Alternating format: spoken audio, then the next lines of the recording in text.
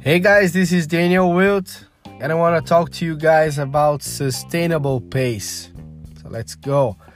Okay, let me give you some context. Okay, the year is 2003, and I'm starting to study this thing called extreme programming, which is a bunch of disciplines when you are thinking about delivering good software with quality, delivering value to your customers and all this stuff. And one of the disciplines was this thing called sustainable pace. This was something about not doing more hours than needed in a day, but it goes bigger when you think about delivering quality work.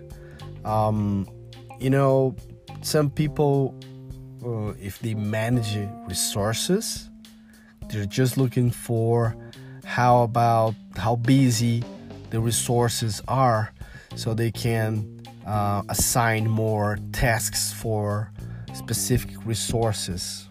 But if you call those resources people, and people are bounded to teams, you may get different perspective on that. And you're not looking for people being busy, you're looking for people doing quality work.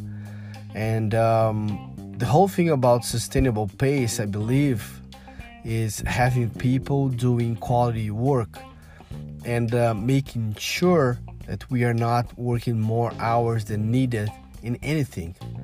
So I don't need to work 8 hours a day in one task if I don't need to. If I'm not sure about what I'm doing, I need to ask for help. I need to get more perspective. I need to get more context with other teammates so I can get this thing done faster and with the quality we are expecting. But we need to have an environment, a system where we can ask for help, a system where our opinion is important, an environment where we are here and enable and we are able to help people.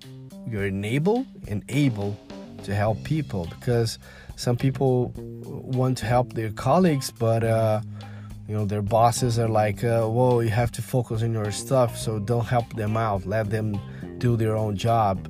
They're grown-ups, they have to, they need to do what they need to do.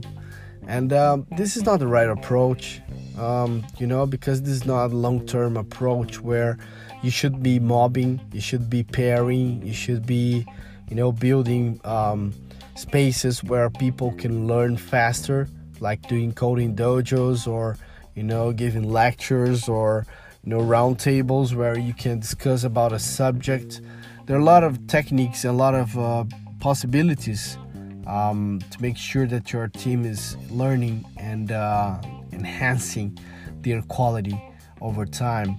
And the thing about sustainable pace is about keeping up the quality, keeping up good work quality, a team work quality, which is making sure you are able to plan, able to retrospectives, you are able to give feedback and able to learn new stuff, and if you are able to pair, if you are able to get more knowledge from different people around your team, you're gonna do a good job, I'm sure, because you're gonna be able to understand more about their specialties.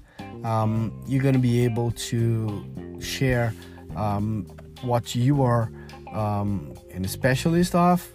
A lot of good stuff. A lot of good stuff can happen when we are building a quality team and considering this sustainable pace all day long. So it's not just about not doing more hours than needed.